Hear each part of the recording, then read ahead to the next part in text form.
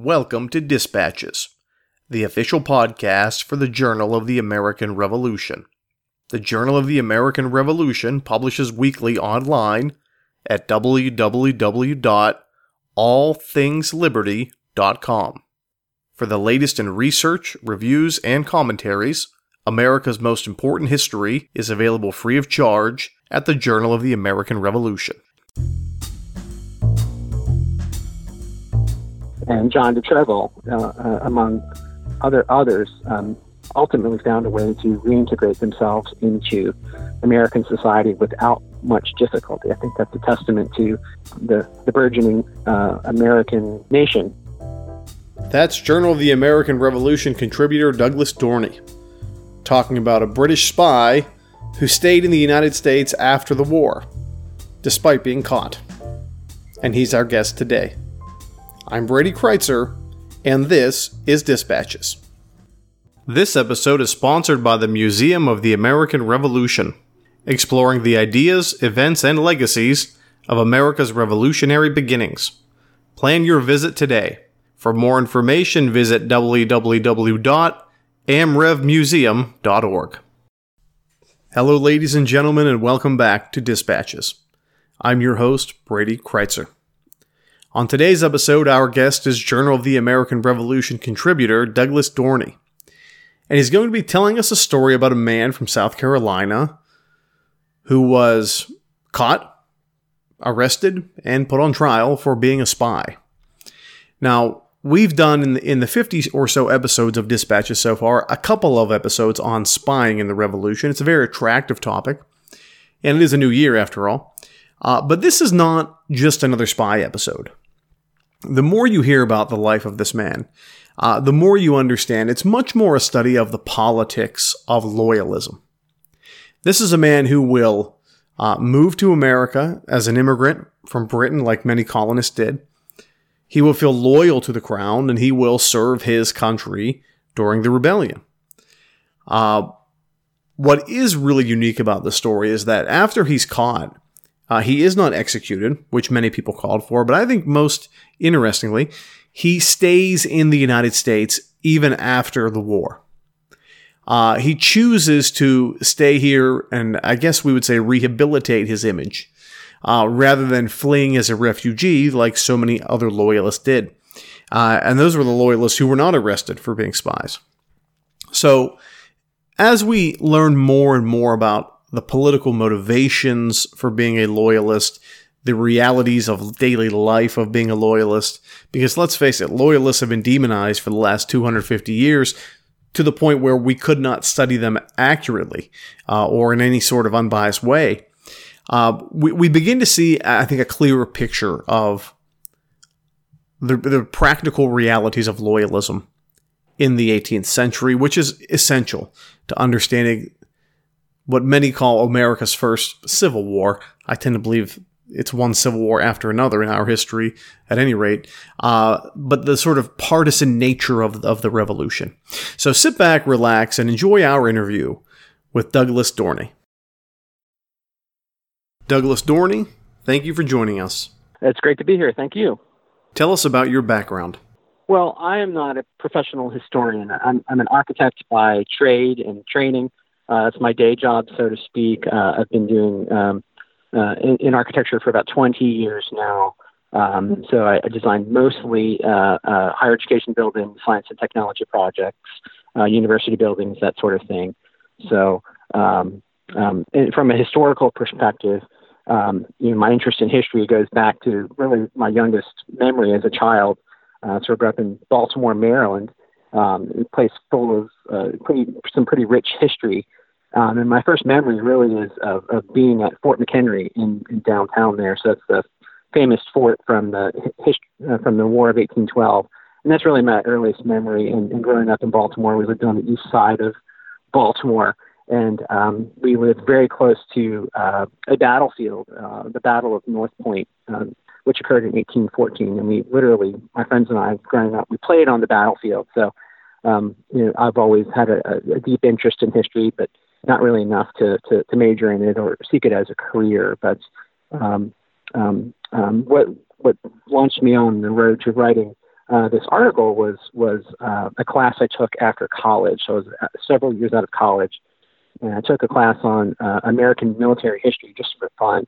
I've always been interested in it, and it was at 6:00 at night, so I could go to my day job and go to the history class. And it was really transformational in terms of, just lighting a fire under me to look more into the Revolution. I think I never really read too much about it, but the class lit a fire under me. We toured the battleground of Kings Mountain. So the class was in Charlotte. We toured the battlefield of Kings Mountain, and we went there. We were reading about it in class and learning about it in class, and then one weekend we went there, and it was just a great experience. And the thing that really lit a fire under me, another incident was reading about the Southern campaigns of the Revolution in class, and realizing that where I worked in downtown Charlotte, North Carolina, the building literally sat on the battlefield of the Battle of Charlotte, which happened in 1780, September of 1780. So every day I was walking across a battlefield that very few people knew about. So that really started my interest in the Revolutionary War. And since then, I've just been reading all I can about it. And eventually I started to do research, and then I started to write about it when it seemed like a natural progression. What first drew your interest into this topic? So the article in John de Treville was the first article that I've had published. It's the second article that I've written, but the second one I've had published.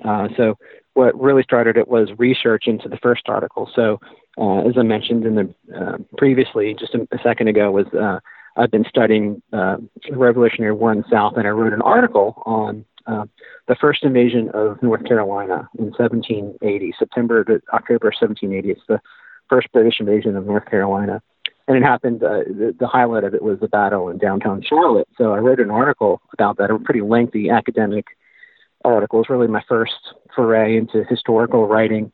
Again, this is a hobby, and I've submitted it for a publication to a journal. And hopefully, fingers crossed, I will hear back soon, and hopefully it will get published somewhere because I put a lot of work into it. But the John de Treville article started with the research from the first invasion of North Carolina research. So in September of 1780, in the Cornwallis papers, the published and arranged editions of the Cornwallis papers, there was a note in September 1780. Cornwallis wrote to one of his officers about all this intelligence that he received from this man named Treville, and it was just an enormous amount of information on the American forces. And this is right before the British Army was mounting its assault into North Carolina, and he was provided all of this intelligence by this man named Treville. And down at the bottom of the page in the printed edition of the Cornwallis papers is a footnote, a biographical footnote, and it said Jean Francois de Treville, and it listed his status as a Continental officer and a short biography of his actions during the war, and that he was captured in 1780. So that my ears perked up, and I was writing another article, so I filed that one away to immediately to kind of pick up when I finished the other article, and that's really where it came from. Was a very brief historical footnote in the Cornwallis papers. What do we know about the early life of de Treville? Well, that was a pretty serious challenge. I think as with most personalities or people during characters, officers, soldiers during the Revolution, there's very little written about them other than maybe some enlistment data. And it was the same thing happened with John de Treville. It was very difficult to get information on him, finding out who he was. And there was a lot of conflicting information. So these days, I think most research is done via the internet. So that's the first place I started with John de Treville. Was I had there was instances of him in the Cornwallis papers. I had those dozen or so instances published in the Cornwallis papers. There's some information from him in other memoirs and histories of the war, but who John de Treville was as a person was very difficult to get to. But pretty easily, if you I think you do some quick searches on genealogical websites, which I think are a double-edged sword. They provide a lot of information, but it's also unverified and unsourced. But my first foray in finding out who he was really through these genealogical websites, and frankly, a lot of it was kind of unbelievable. John de Treville was born in French Acadia, what is now Nova Scotia, in 1742, and his father was an early settler in French Acadia, and his father was part of the defense of Louisbourg in 1745. It fell to the British.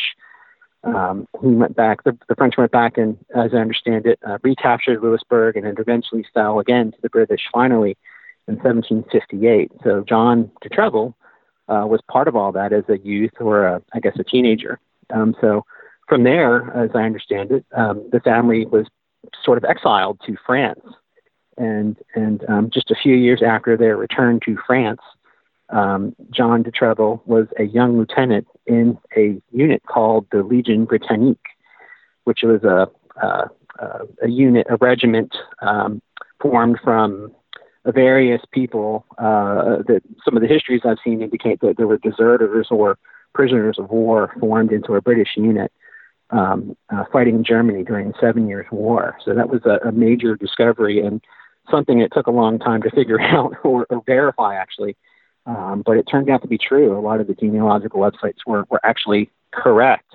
They were unsourced, and I had to track down the sources, but that was a pretty remarkable thing to discover, that someone who was exiled from French Acadia as a youth moved to France and then was serving in a essentially what is a British unit. I thought that was very, very surprising. So that was right in the period of 1760 to 1762. So one of the interesting footnotes of that military experience was, and this is verified in my research, that John de Treville met a young officer named Charles Cornwallis during that time frame in Germany, 1760 to 1762. So there's a connection there, which will come up later in the story in the printed article. There's very much a connection.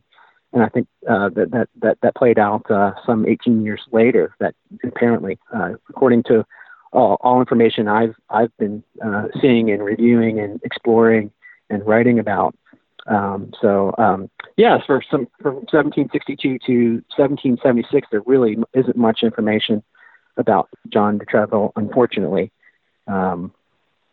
I think there's a little bit of a dearth of sources and evidence from that time, but eventually it seems, well, obviously he made his way to America, but how that happened is not much is really known, unfortunately.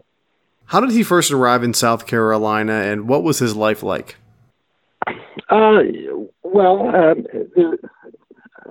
There's a little bit we know about his life in South Carolina. So the first record of him showing up in South Carolina is in 1776, and it's from, I believe it's General William Moultrie's memoirs. So he's listed as a lieutenant in the South Carolina 4th Regiment, which was an artillery regiment. So that's really the first indication we have of him in South Carolina. He was married in 1778 to from what I can tell, a prominent Beaufort Port Royal family. The family were early settlers to the Beaufort region there. So, but there are a couple letters that John de Treville wrote in the 1780s that indicate to me that he was a very well-educated man. So we have two letters written by him, and it's very clear to me that he was very fluent in English. If that wasn't his native tongue, he was taught English very well. He wrote very well. He expressed himself very well in letters, which would indicate to me that he was of a higher status, and someone spent a lot of money to educate him. And I think that bears that he was an officer as well. He was an officer, which indicates some social prominence and some education. And there is a report that he owned a schooner. Oddly enough, one of the commenters of the article written on the journal website that was published noticed sent me a note saying in 1781 in the papers of General Francis Marion, John de Treville shows up as being in New Bern, North Carolina, trying to get his schooner sailing on a trading mission in the middle of the war, which should have raised some suspicions, and maybe that actually was something that ultimately turned out badly for him in his discovery as a spy. How did he turn to a life of espionage and spying? I am still trying to reconcile that, to be honest with you. Why does a Continental officer who, by all accounts, was a brave officer, wounded in battle? So John de Treville fought in a couple battles in the South. He was wounded in 1779 at the siege of Savannah. Why would someone who risked their life for the American cause almost immediately upon being captured in 1780 in Charleston turn to a life of spying? I think it's a mystery. I think there's certainly a dynamic of captor and prisoner being played there, where the British controlled his fate, and I think that his relationship with Cornwallis may have played a role in it. I don't know if Cornwallis owed him a favor or vice versa, but there seems to have been some connection there that caused him to resort to spying. And in the article I mentioned that we may never know whether or not John de Treville volunteered to spy, was coerced into it, or was forced into it. I don't think we'll ever know the answer to that question. It seems to me like it wouldn't make much sense, or it seems to me like he wouldn't volunteer to spy, a very dangerous activity. But it may have been more of a middle ground of a negotiation in terms of sort of volunteering to spy for better conditions as a prisoner of war. And we know that he had very liberal parole limitations while he was a prisoner of war and spying. He traveled all over North Carolina while he was a prisoner of war on these spying missions. And maybe that was enough for him to spy, was being given a very liberal parole and not being cooped up in a prisoner of war barracks, or I don't know that he had been on a prison ship, but and maybe he was compensated, or maybe he could have stayed at his home in Beaufort, Port Royal, South Carolina, which is not very far from Charleston, where he surrendered. So it's still a little bit of a mystery. I think that's a common question with espionage and spying activities today is what causes these people to violate their oaths of office and betray their country. So it's still an open question. What were some of the highlights, in your opinion, of his spying career?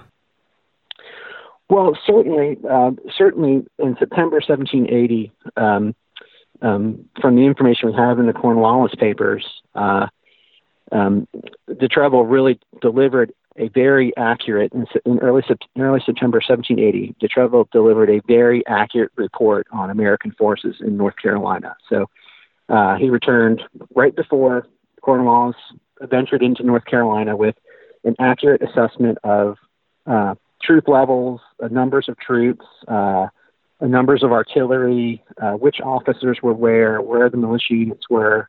He even met with General Thomas Sumter, who was Cornwallis was trying to get at Thomas Sumter for a very long time, and de Treville met with him and returned back to South Carolina. And de Treville even reported back to Cornwallis the tactics that were going to be used by the American militia against the British troops when they came into North Carolina. So it was, quote unquote, fighting in the Indian method, the guerrilla style, fire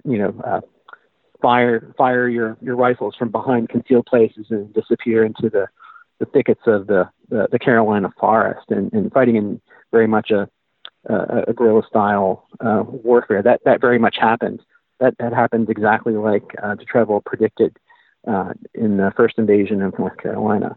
So he provided actionable intelligence. I don't think there's any denying that the intelligence was accurate, and I think the question did it result in the loss of American lives? I think most certainly, yes, it did. The intelligence he provided with Colonel Wallace certainly contributed to American soldiers dying or being wounded or being captured. How was he ultimately exposed and captured? This is another mystery. On January 2nd of 1781, Lieutenant Colonel Nisbet Balfour, the commandant of Charleston, South Carolina, wrote a letter to Cornwallis, I believe it's Cornwallis, saying that de Treville has been nearly hanged, and that we need to get him replaced with a better and surer man. I'm paraphrasing there, but that was essentially the gist of the conversation. So somewhere, we believe in Wilmington, or I believe in Wilmington, is where someone found out his secret for one reason or another. I don't know. The records are a little unclear. I wish Balfour had gone into a better description of how and why he got captured, but nonetheless, de Treville was captured, nearly hung, I presume, in late December. So the same commenter from the printed article that noted that de Treville showed up in the papers of Francis Marion also noted that Francis Marion also questioned why de Treville was traveling through the eastern part of North Carolina as a prisoner of war. And I think it's very possible that Francis Marion sent letters off to officers in Wilmington and Nathaniel Greene saying, I suspect this man of being a spy. So Balfour's letter was on January 2nd. On January 1st, the day before that, General Nathaniel Greene had sent a Maryland officer to arrest de Treville in Wilmington. So de Treville was presumably arrested and escaped, or was released, or somehow got back to Charleston. And it looks like he barely missed getting rearrested or confined and sent to Virginia or back to Nathaniel Greene by maybe a week or so. So that was an interesting turn of events. Was he was captured and released, and while he was making his way back to Charleston, South Carolina, someone else was on the way to arrest him. You say he was nearly hanged in your article. How did he escape execution? I think it's a mystery. I as you asked that question, I think that there may be some sources of that in the arrest records of the Wilmington, New Hanover County court records.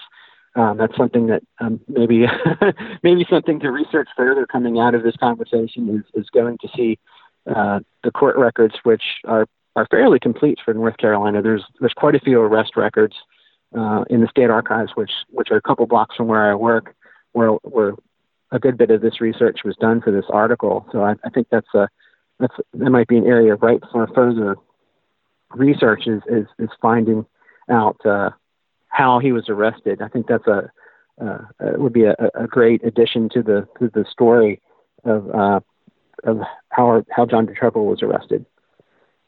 Amazingly, he did not flee the United States after the war ended. He stayed behind. How does a person like that, I guess for lack of a better term, rehabilitate their image? Yeah, there are. So I noted earlier there are two letters, two known letters written by him that basically both the letters are really trying to justify his actions during the war. So the first letter was a letter to Lieutenant General Nathaniel Greene, actually. It was written in, I believe, August of 1782. And it's published in the papers of Nathaniel Greene. And the preface of the letter sent to Treville is not known, or the contents of it, but de Treville writes back to Nathaniel Greene saying that his character was under attack and he had to stay where he was staying to defend his character, that he couldn't return to Continental Army service, which Nathaniel Greene was asking him to do.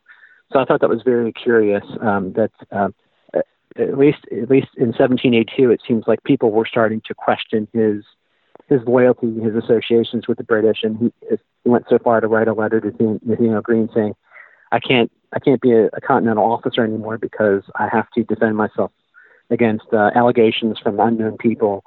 So that was a kind of a revelation that there was one letter that existed from John de Treville. The other letter was posted in 1784, 1785, and it was very much in the same vein of explaining himself to the public. It was in the Charleston, South Carolina newspaper, where he published a letter of his to the public saying, "I'm being attacked by all these people with these very unfair allegations." And in his closing statement, he mentioned that there was no proof of these allegations. And I think that was a very calculated thing for him to do, was say, "There's no proof. If you have proof, I will address that, but and we can address that in a public forum. But there's no proof, and people are making accusations about me, about my character and my loyalty. But again, there's no proof." So I think that may have diffused the whole situation, or at least that's the last record I have of him writing any sort of letter to anyone. Is that 1784, 1785 letter to the public in the newspaper. What does his life experiences teach us about the American Revolution as a whole? Well, my first reaction to that is that one thing that struck me as I've been researching John de Treville and researching the era, was an idea of the difference in loyalty and allegiance then was very different than it is today. So and I say that in the context of John de Treville's actions, which he was an American officer, and he changed his loyalty to the British, and then after the war, when it became, I guess, convenient and obvious that the British were going to lose the war, he changed back to the other side. I'm reminded by right in this time frame where de Treville was spying, there were 800 American prisoners of war that joined the British Army or the British Navy right in this time period of 1780, 1781. And so these were American prisoners who were captured at Charleston, were captured at Camden in August of 1780, prisoners of war, and through a variety of means, mostly British recruiting officers, coaxing them or threatening them with a prison ship. Many 800 American prisoners of war joined the British Army, and by some accounts, maybe most accounts, a lot of them came back to America after the war. So I think that's something that has jumped out at me is and many of the loyalists too. You mentioned the loyalists earlier, that many of the loyalists had very much transient sort of sense of loyalty as well, that they were loyal Americans, and they sided with the British in a number of ways. And then after the war, as I understand it, most of the loyalists actually seem to me to have stayed in the United States. If 70 or 80,000 of them left to places like St. Augustine or Nova Scotia or Britain or someplace like that, there were more who stayed and somehow find a way to reintegrate themselves into American society. And I think that's ultimately a very positive thing about kind of a very negative kind of topic, such as treachery and spying and disloyalty and betraying your country. That maybe the good thing coming out of this story is that so many loyalists and American prisoners of war who sided with the British, and John de Treville, among others, ultimately found a way to reintegrate themselves into American society without much difficulty. I think that's a testament to the burgeoning American nation and society. So Yeah, I think that's, ultimately maybe there's a positive aspect to that is that, there's the sins of those people, if you want to call them sins, certainly maybe a sin on John de Treville's part is betraying your country, that the sins didn't carry over to the following generation. So one of the things I wrote about in the article was that John de Treville's children and descendants became pretty prominent citizens of the Beaufort community. And I believe it was John's grandson became lieutenant governor of South Carolina. So that's a pretty fast rise for someone from your grandfather, who was a British spy, to becoming lieutenant governor of the state. I think that's a fitting testament to American society at the time. Douglas Dorney, thank you for joining us. Thank you. The music played in this episode included works by Kevin MacLeod and the Sturbridge Colonial Militia. Any unauthorized reproduction or use of this podcast, without the express written permission of the Journal of the American Revolution, is strictly prohibited. For everyone here at Dispatches, I'm Brady Kreitzer saying, so long.